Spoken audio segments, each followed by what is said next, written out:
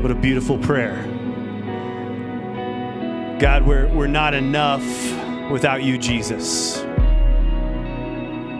We know that God is faithful. We know that God is true. We put our trust in God, and He hears us, and He responds, and He meets us right where we're at.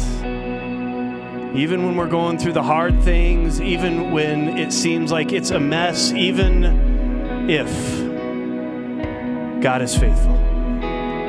Jesus, we thank you for your love, and we thank you for your grace. God, thank you for meeting us right here, right now, in this room, in this place. Oh, God, you are so good. You are so good. We love you, God. We can't say it enough. We love you, God. Thank you for loving us. Oh, we look to you, and we lift your name up high, Jesus. Have your way in this place. Come meet with us. In Jesus' name we pray. Amen. Amen. Amen. Hey, thanks for being here with us. You can have a seat, turn to someone, and just tell them, even if. Hey, so before we jump into the message, I want to tell you about Feed 5000. Feed 5000 starts this week, Monday. Here it comes. Are you ready? Nobody's ready. I'm ready. There we go. Okay, I'm ready.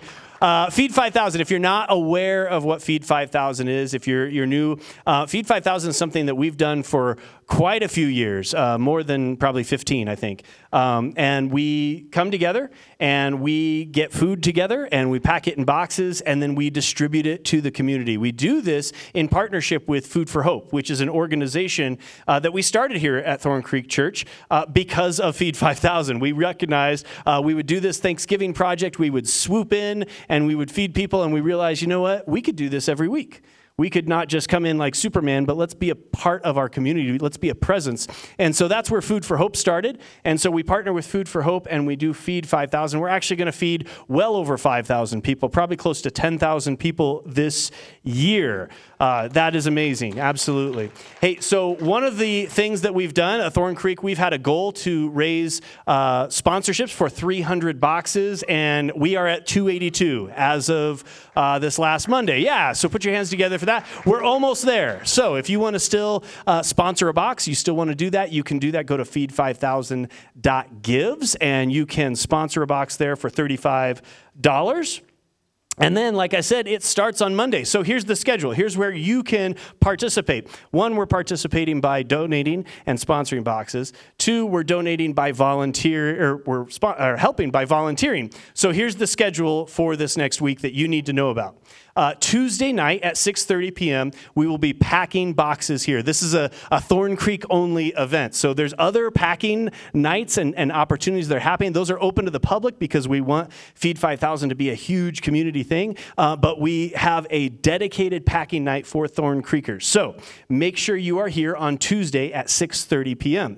And then on Wednesday at 6:30 p.m., we're going to be packing up our care kits. These are kits that we're going to take downtown on Sunday and give to people who are experiencing homelessness. They're going to have toothbrushes and soap and all kinds of things like that, some protein bars and things like that in there. So we're going to pack those all up on Wednesday night at 6:30 p.m. And then Sunday, after church services at 2 p.m., we're going to go downtown Denver, and we're going to hand out boxes to people who live in apartments that are owned by the Colorado Coalition for the Homeless. These are people who are coming out of homelessness and are stepping forward and making strives to be on their own. And so we're going to give them boxes, and then we're also going to take those care kits, and we're going to pass those out to people who are down there who don't have a home, and they can utilize those gloves and those warm hats and those toothbrushes and that kind of thing. So don't miss out on being a part of Feed 5000.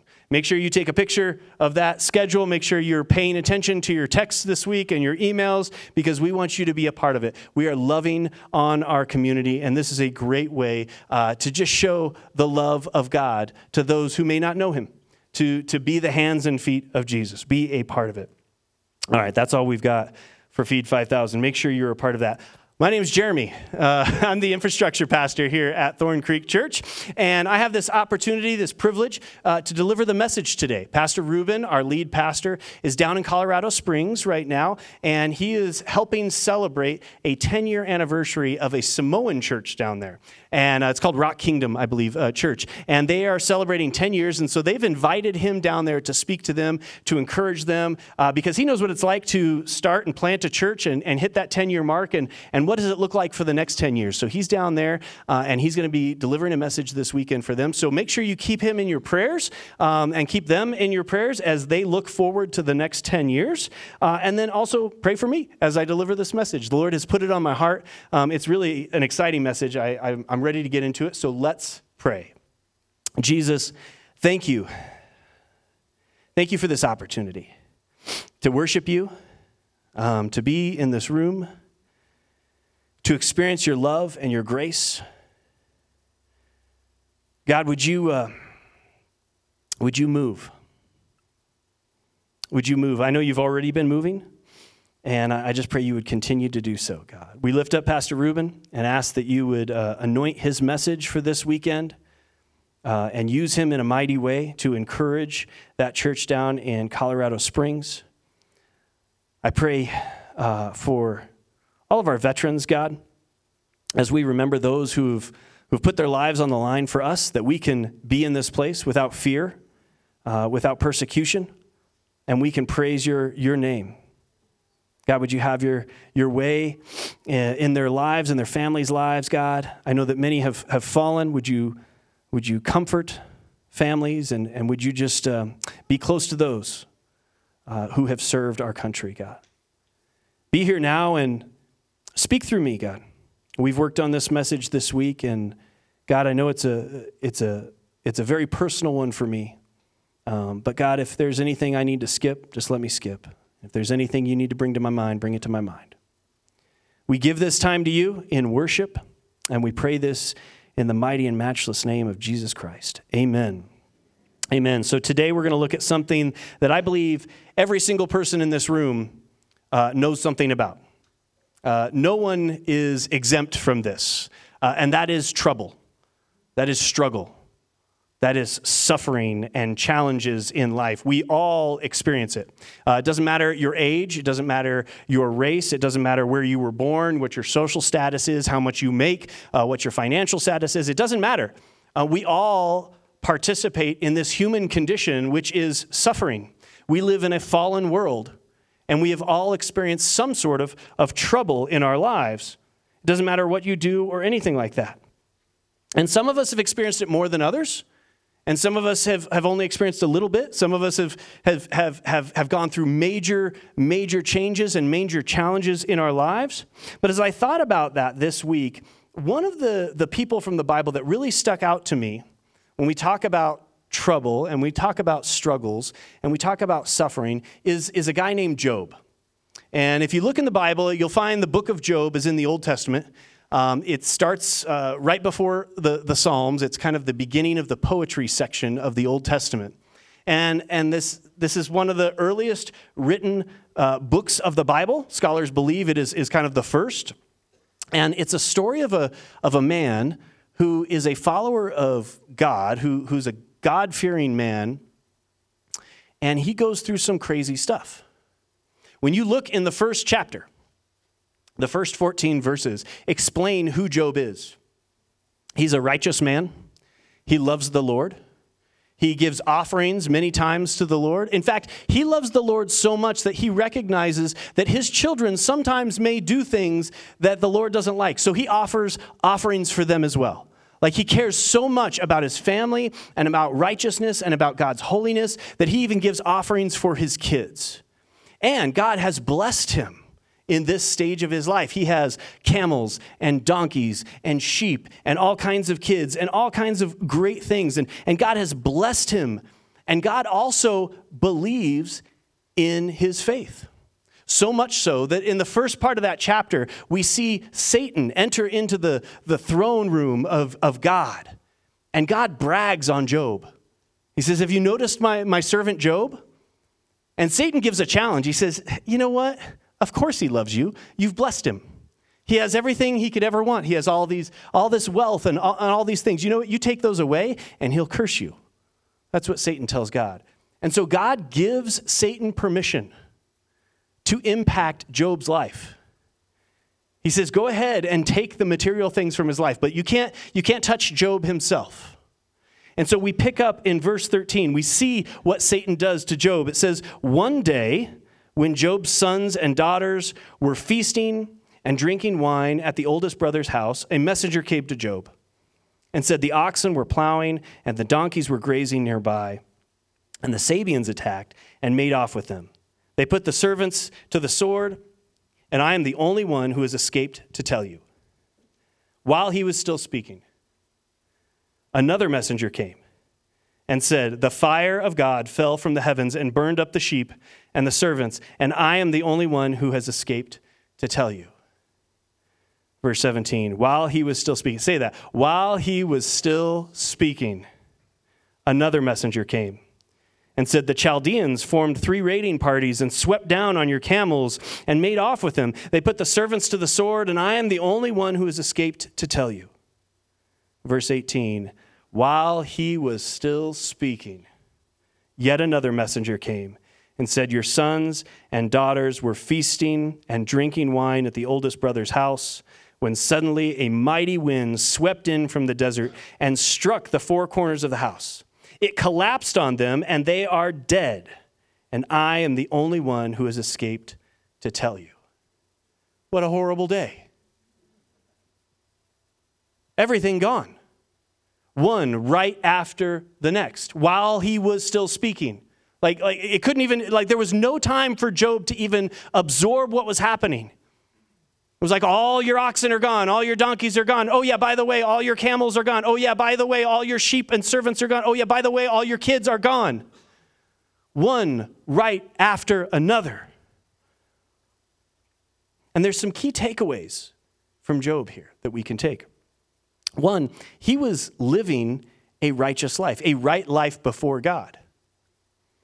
Like we can recognize here that as we look at the scriptures, that just because Job was living right doesn't mean he's exempt from the troubles and the struggles of life. He was a good person, yet God allowed devastation in his life.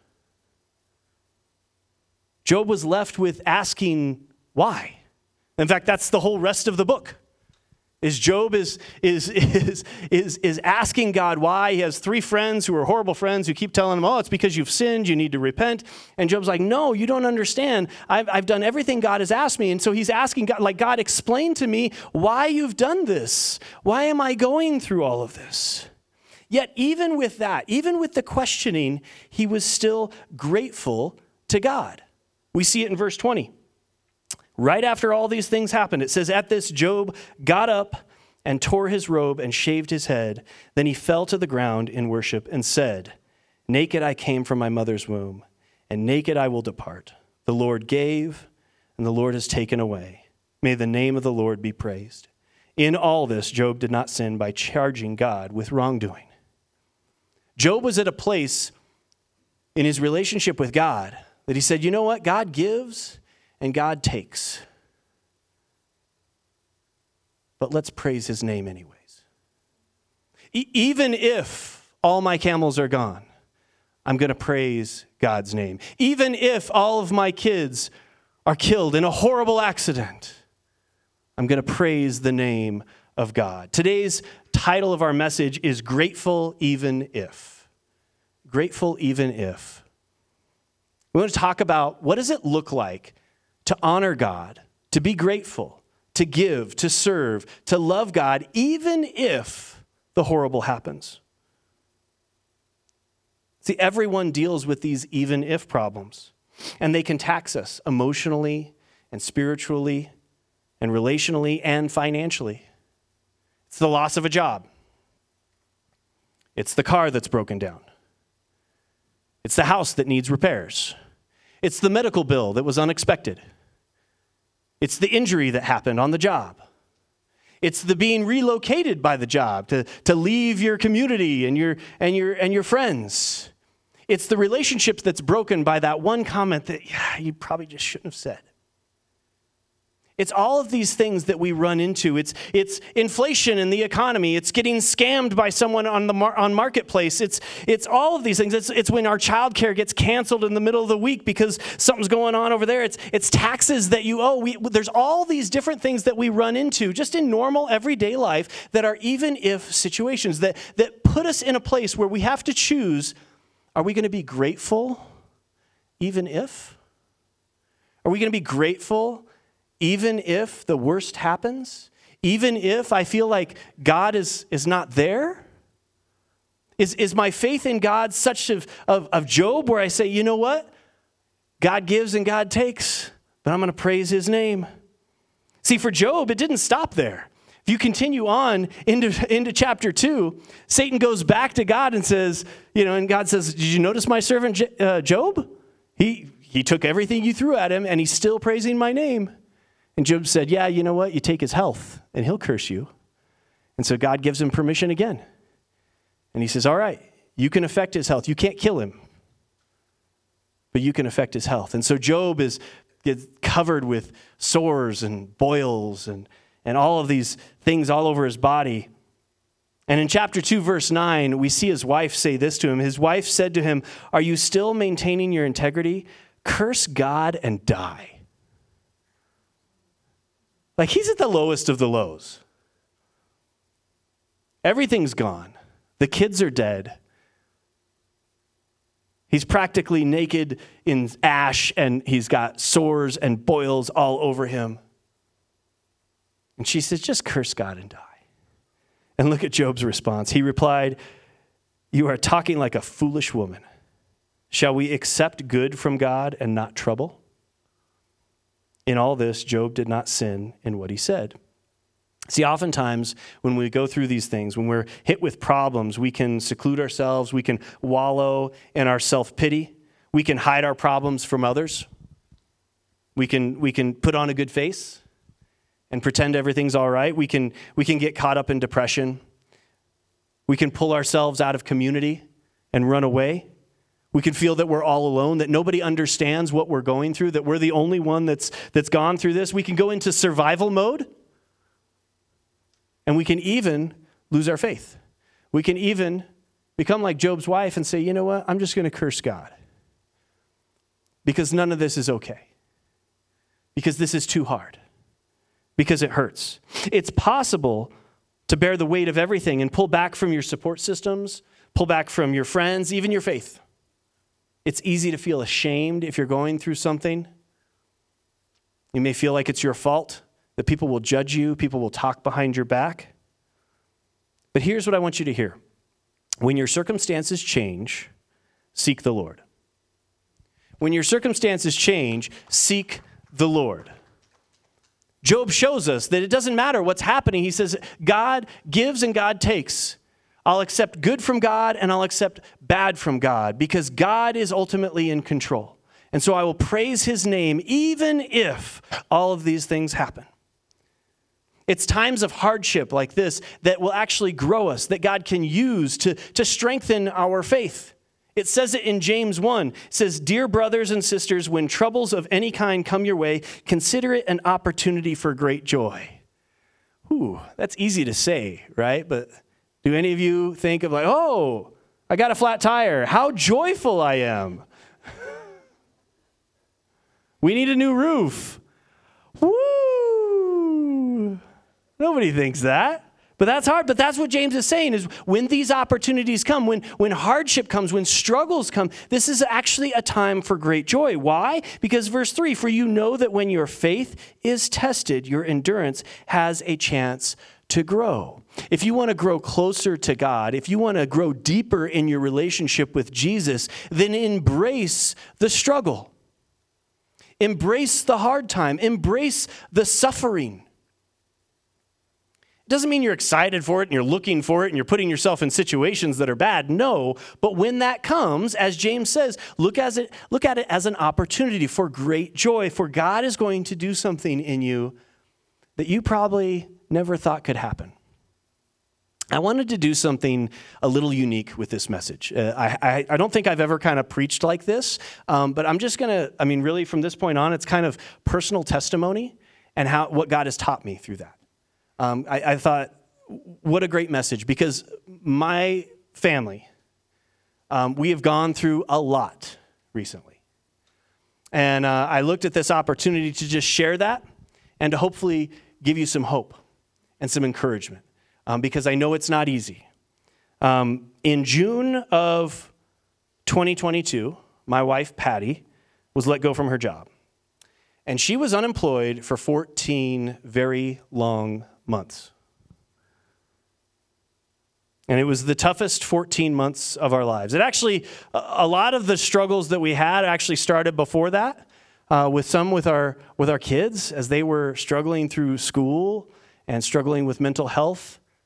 And we thought we were doing good. We were walking with them day by day, and we were trying to support them and do what they needed. And quite honestly, from a financial perspective, we were like the most adult we'd ever been. You should have seen our spreadsheet for our budget. We're on it. We're saving money and we're paying down debt. Look at us being adults. It only took, 40 some years or something like that. But, we're there. It's okay. So we thought we were doing well.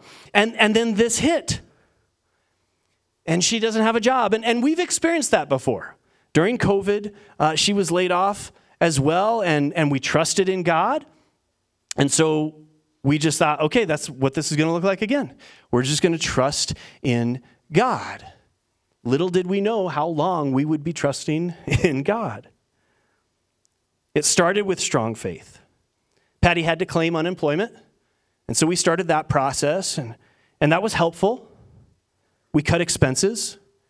We looked at what don't we need. We don't need Netflix anymore. We don't need Disney Plus. We can get rid of this. What are the things we don't really need? We cut expenses. We incurred debt.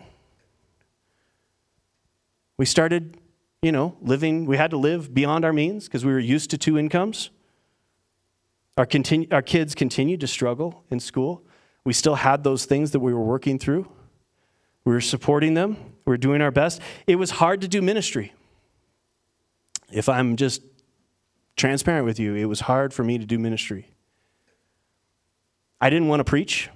I had opportunities to preach, and I said no. I didn't think I could. I was not at a place where I felt like, hey, I can encourage people. I didn't want to. And the devil used that in a really negative way, because it started out as like, I can't preach because we don't know what's happening, and I may have to be somewhere, and things are shifting right and left. And then it turned into this thing where I was afraid to preach. Because when, when we're up here, we got a big target on our back. And every time I preach, there's something.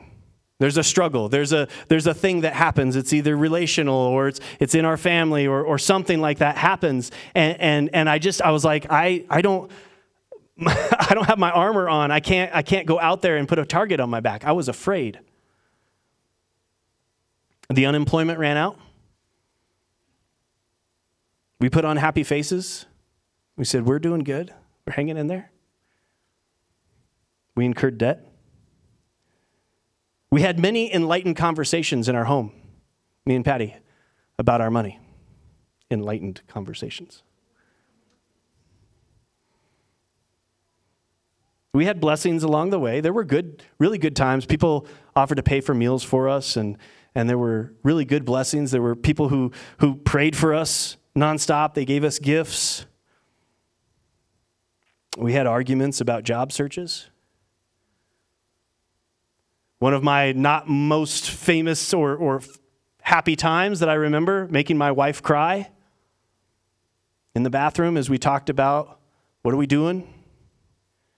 How are we going to survive this? It's too much. We can't keep going down this path. I felt like we were bleeding, just like bleeding money, bleeding depression, just bleeding everything. We were just at our wits' end. Patty had to work through feelings of doubt and self-worth and depression. And there were times where I was helpful and there were times where I wasn't. and it was hard. It put stress on our marriage. We incurred debt. We cried out to God to see if there was anything, maybe there was something, like Job's friends said, like, you just have sin, you need to repent. We cried out, we said, God, is there anything we're doing, anything that we're doing that we need to stop, anything that we need to confess? Is there any way that we can put a stop to this? Like, is it on us? And we cried out. Nothing. Months go on. Quite a few times I went into panic mode. I praised the Lord that we bought our house like 20 years ago, and the way the economy has gone, we have some equity, and there were times where I was like sitting in my truck and I'm like, we just got to sell our house. Just sell our house and move somewhere where it's less expensive, and we'll take care of this, and because otherwise we're not going to be able to make it. And anxiety would build up in me, and I would get to this point, I'd have to call Patty. I'm like, let's go. We got to do this. We can't keep living like this. Thankfully, we had progress with our kids. We pulled them out of bad situations in schools. We saw their mental health get better. We went on a vacation that we couldn't afford, but we needed. As I was thinking about this and preparing for this message to share with you, I was looking through pictures, and I look at that vacation, and there's this picture of us, and we're all getting ready to go on this whale watching thing, and it's really cool. But it's this picture of the four of us, and we're all smiling. But I look, and I'm like, we're not really happy. We're just faking it. Because for me, I can look in my eyes in that picture, and it's like, yeah, look at us on vacation. Debt. In case you haven't noticed, that's a big deal for me. It's not something I like, not something I want. I would spend mornings. I'd come in before everybody. I'd spend mornings in my office crying on the floor, asking God to stop the bleeding, to stop the pain, to do something, to do anything. It felt like it would never end. But God is faithful. God is good. In September, Patty got a job, and God has been taking care of us. Our kids are probably the healthiest they've ever been. And we're back on our adult spreadsheet. It's awesome. We're like, hey, look at this. We're gonna change this. And God is good. And it's not because of us. It's because of God's faithfulness. But I'll tell you what, 14 months is a really long time. It's a really, really, really long time. But God is faithful. God is so good. So the first thing I want you to know that we learned through this season is that you have to look through the right lenses. Patty let me borrow her glasses. So I'm going to put these on. And guys, I can see into the future. This is awesome. I'm sorry, Patty. That's not nice. No, you have to change. You have to look through the right lenses. When you're going through seasons that are hard, you have to look through the right lenses. It's so easy to just look right down where you are, look in your situation, have blinders on, and go, this is the worst. It's never going to get better. But you have to put on these different lenses and look through the eyes of God. I know I look crazy with these things on, but you know what? So do you as I look through here. You have to look through different lenses. I got to be careful. I'm going to fall off the stage. You look through different lenses. Look through the lens of God. See how God sees. Peter tells us that one day is 1,000 years to God, and 1,000 years is like one day. God's timing is nothing compared to our timing.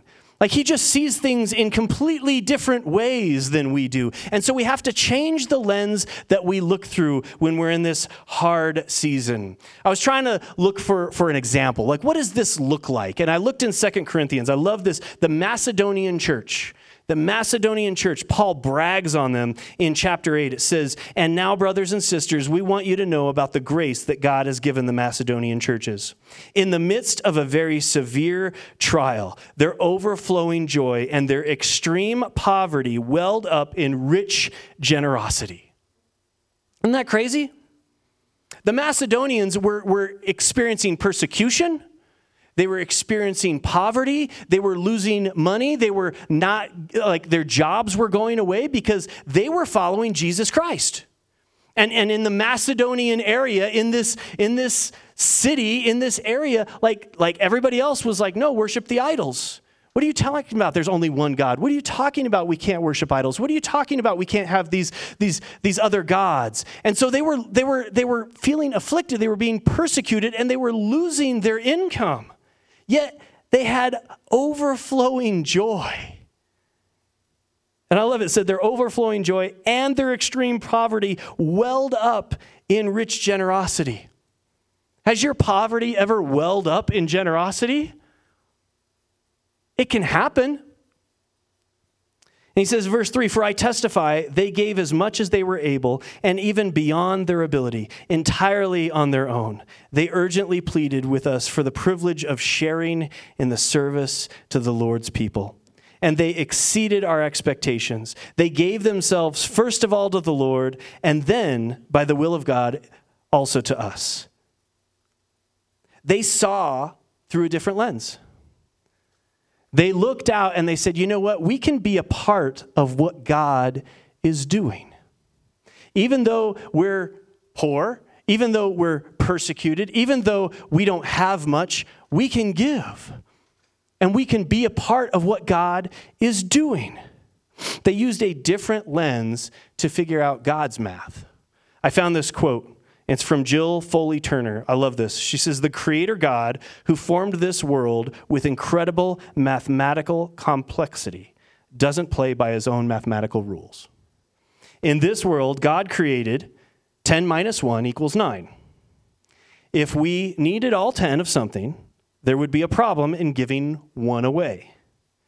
But in God's economy, the economy that fed 5,000 with 5 small loaves of bread and 2 fishes, 10 minus 1 equals 10 plus. When we give something to God, amen. When we give something to God, we don't lose, we gain something. The privilege of participating in his work, the sheer joy of giving, and ultimately the blessing of fellowship in eternity with those who benefited from our gifts. When we give one away, in God's math, it equals 10 plus. Because we get to participate in what he's doing. We get to participate in the work of the kingdom of God. Not just in our own life, but in the lives of many others. Through all of this that Patty and I and our family went through, we never stopped tithing. We gave to feed 5,000. We didn't give a whole lot, but we gave. We gave to Food for Hope because we know kids need food. We recognize that, you know what? Yeah, we're incurring debt, but you know what? Some people can't even do that. Some people don't even have the ability to take on some debt for some time and say, you know what, we'll get up out of this. And so we gave. We never stopped tithing. We paid for our kids to go to camps and to retreat because we knew how important it was for them to know the Lord. We had great donations that happened. Our kids fundraised. They recognized like, hey, we got to put in our work, and they did that. And there were people who helped pay for us. But when we needed to, it was like, that's a debt we're okay with. We're going to give. We're going to be like the Macedonians who give cheerfully and ridiculously out of our extreme poverty. Like we were okay to do that because it's possible to have great joy and peace through adversity and affliction. It's possible to honor God even when you don't have a lot. Even when you don't have any.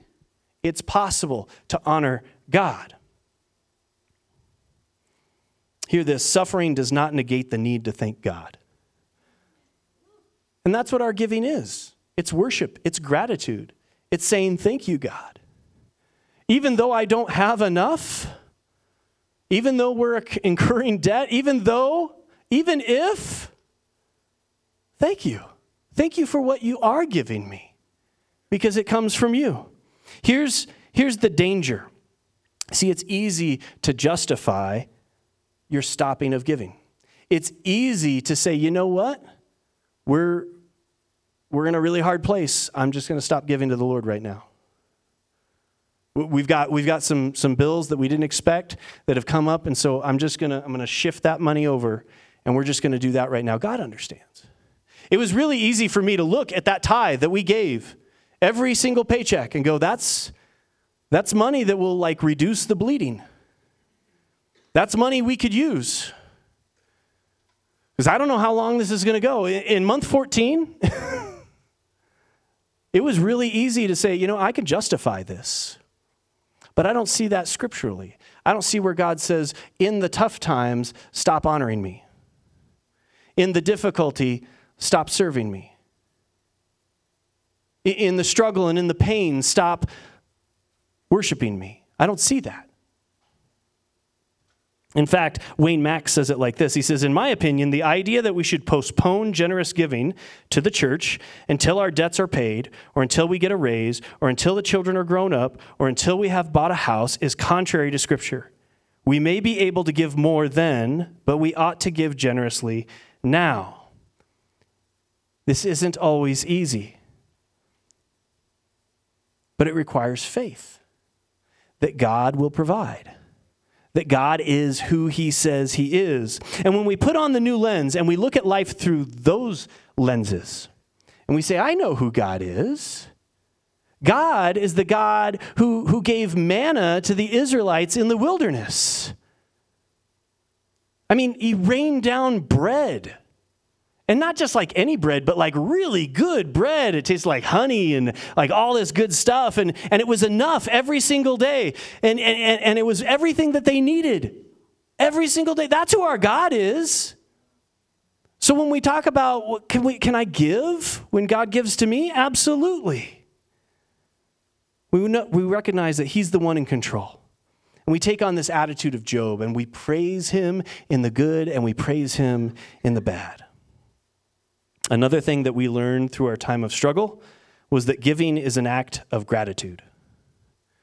I was reminded of the widow's mite in Mark 12 when Jesus witnessed this widow. It says, Jesus sat down opposite the place where the offerings were put and watched the crowd putting their money into the temple treasury. Many rich people threw in large amounts, but a poor widow came and put in 2 very small copper coins worth only a few cents. Calling his disciples to him, Jesus said, truly I tell you, this poor widow has put more into the treasury than all the others. They all gave out of their wealth, but she out of her poverty put in everything, all she had to live on.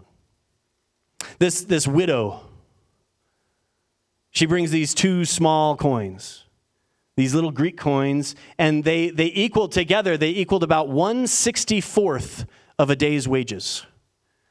I was like, that's not much. Like, what is that today? So I looked it up. Federal minimum wage, $7.25 an hour. You work an 8-hour day, that's 90 cents. There's inflation for you. That's all she had. And it wasn't like she said, okay, I have 90 cents, so I'll tithe. Here's 9 cents. And she gave it all because she trusted in the Lord. And what's so interesting about this is she's a widow. She's a widow. She's one of the most vulnerable people. It's not like a widow today. But in those times, it was a patriarchal society. Men provided. Men were the ones who worked and provided for home. So if there was a woman and her husband died and she didn't have any kids, like she had no way of providing for herself. The word, now this is in Greek in the New Testament, but this word widow in the Hebrew, because when you look throughout the Bible, God cares about the widows, the orphans, and the foreigners. I mean, like all the time. You see it in Leviticus, all these laws about how they're supposed to protect them and take care of them. And that same word in the Hebrew oftentimes could be translated as poor. So in this, when it says the poor widow, it's like the poor. Like she's not just poor, she's poor. She doesn't have anyone that can help her. She can't work. The best she can do is beg for money. And what she gets, she recognizes comes from God, and she puts it into the offering. This widow who's in the lowest position, she puts on these new lenses and says, you know what? God is faithful. God will take care of me. God gave me these 2 coins. He could give me more. God can take care of what I need. He can make sure I have food today. He can make sure I have a safe place to sleep. She's looking through these new lenses. Made me think of our Innovage campus, our senior campus.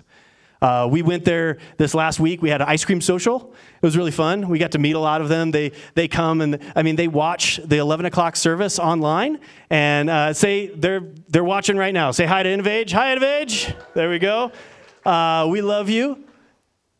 And this is a group of people who are living in senior housing. It's reduced rate senior housing. It's because these are people who are on fixed incomes. And we started this because we're like, we know there are people who have a tough time getting out of home, and so they've got a theater room with a TV, and let's send over some volunteers, and let's put on the live stream, and they can watch and be a part of church. How amazing is that? You know what we didn't do? And I say shame on us, shame on me. We didn't send an offering box. Shame on me. Because we're, the first thought is like, well, maybe they don't have. And like a week goes by, 2 weeks, and my mom who volunteers over there, lives there, and she says, we need an offering box. These people want to give. And I'm like, what? They want to give? Okay, so we bought a locked box, and every week she brings it here, and we transfer those funds into our giving boxes, and it's just such a beautiful thing. These are people who are on fixed incomes. These are people who are maybe like the widow, who may be widows or widowers, who maybe don't have a whole lot, but they're giving out of what they have because they want to honor God, because they love Him, because they worship Him, because they're thankful in their hearts to Him, because they can see through a lens that God is faithful, that God moves. It was so cool as we sat there, the ice cream social, we got to talk with people and hear some of their stories. And I mean, these are people who have gone through a lot. And I don't know, it just carries weight when an older saint tells you, like, God is faithful. Right? It's not just something they read in a book. It's something they've walked through. It's something they've experienced. I like how Charles Spurgeon said it. He said, God has a way of giving by the cartloads to those who give away by shovelfuls. Isn't that cool? Something that Patty and I experienced is in our time of struggle, in our time of only one income, in our time of incurring debt and going, I don't know how long this is going to, like God was faithful every step of the way. There was never a time where I feared that my kids couldn't eat. There was never a time where I feared that they wouldn't have any clothes or a house. Many times I had to put on a different pair of lenses and just thank God. And say, God, you know what? There's lots that I don't have, but there's so much more that I do. I have love. I have friends. I have a family. I have you, Jesus. I have grace in my life. And I would put on this new lens, and it would help me get through as I'm looking that all these things that I don't have, it doesn't matter. And then when I would get done with all of that thank you and that gratitude, I was welled up and I was like, how could I not give? Like, seriously, how could I not give? What would be the cost if I didn't? What would be the impact to ministry if I didn't give to the church, to ThornCreek Church? Is it possible that if I didn't give, then one of our budgets would be low and then we couldn't reach someone for Jesus? That's possible. But my God is faithful, so I gave. The biggest thing we learn is to trust in the faithfulness of God. I remember talking to the staff one morning. We had a rough night. It was a rough morning. And I was just kind of like unloading on, they were there listening and just supporting me and being a shoulder to kind of cry on. And at the end of it all, I got, and I was, I just said, like, here's all this stuff and it's horrible and it stinks, but God is good. And I remember Faith looking at me and she's like, wow, like all that and you land there. And I'm like, yeah, all that and I land there. Because Psalm 119 says like this, you are good and do only good. Teach me your decrees. That's our God. God is good. And He does only good. And He is faithful. He is faithful through the mountains and through the valleys. He is faithful. See, I had the right lenses on that morning. Some mornings it was tough to have the right lenses on, but that morning I had the right lenses on, and I recognized that God is faithful in all that he does. It doesn't matter what comes your way. He is your Savior. It doesn't matter what job you lost. He is able to provide. He is the one who gives. Our God owns everything. He's the one who created the world, the universe. There's nothing outside of his reach. God is faithful to me, and God is faithful to you. God will carry you through what you're going. God will be there when you need him. God will never forsake you. God will never leave you alone.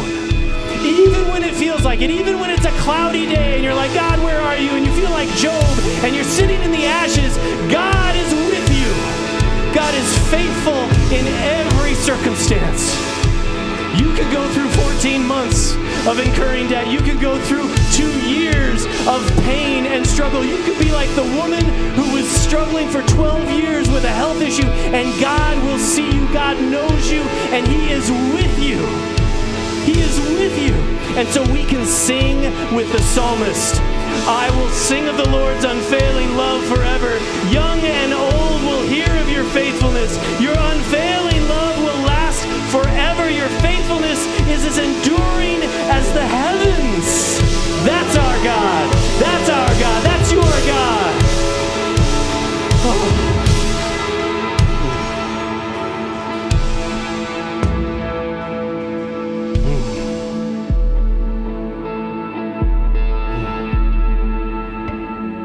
When I look at all the hardships that we've been through, it just comes down to the fact that we choose to look through this lens. We choose to say, I want to see it like God sees it. God, I'm willing to do whatever you want. If you want to take things away from me, okay. If you want me to go through this struggle, okay.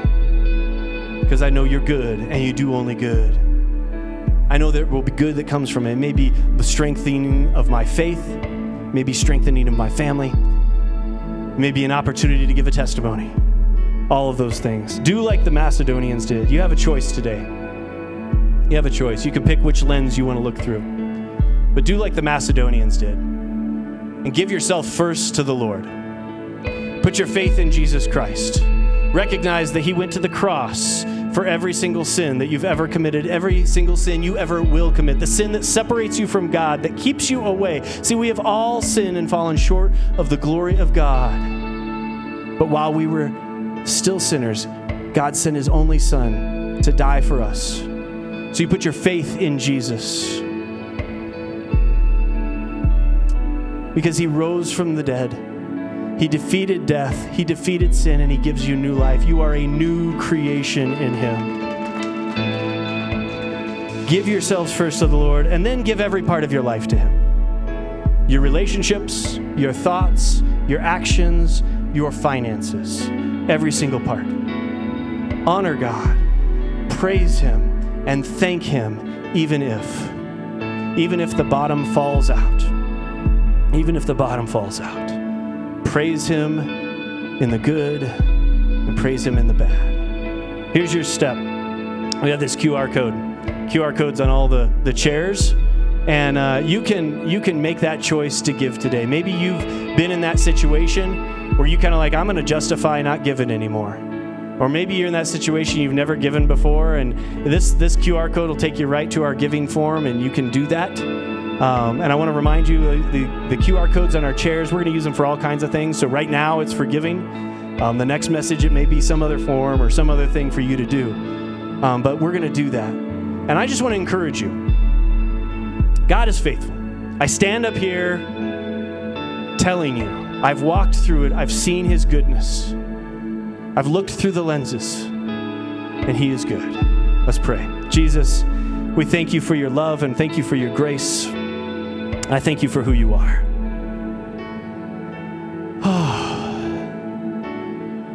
I thank you that even if everything falls apart, you're still faithful and you're still good.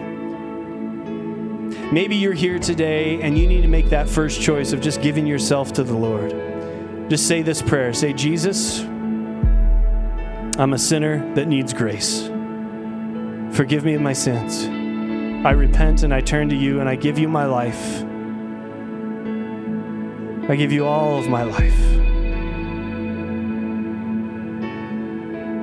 Take over, God. Take over.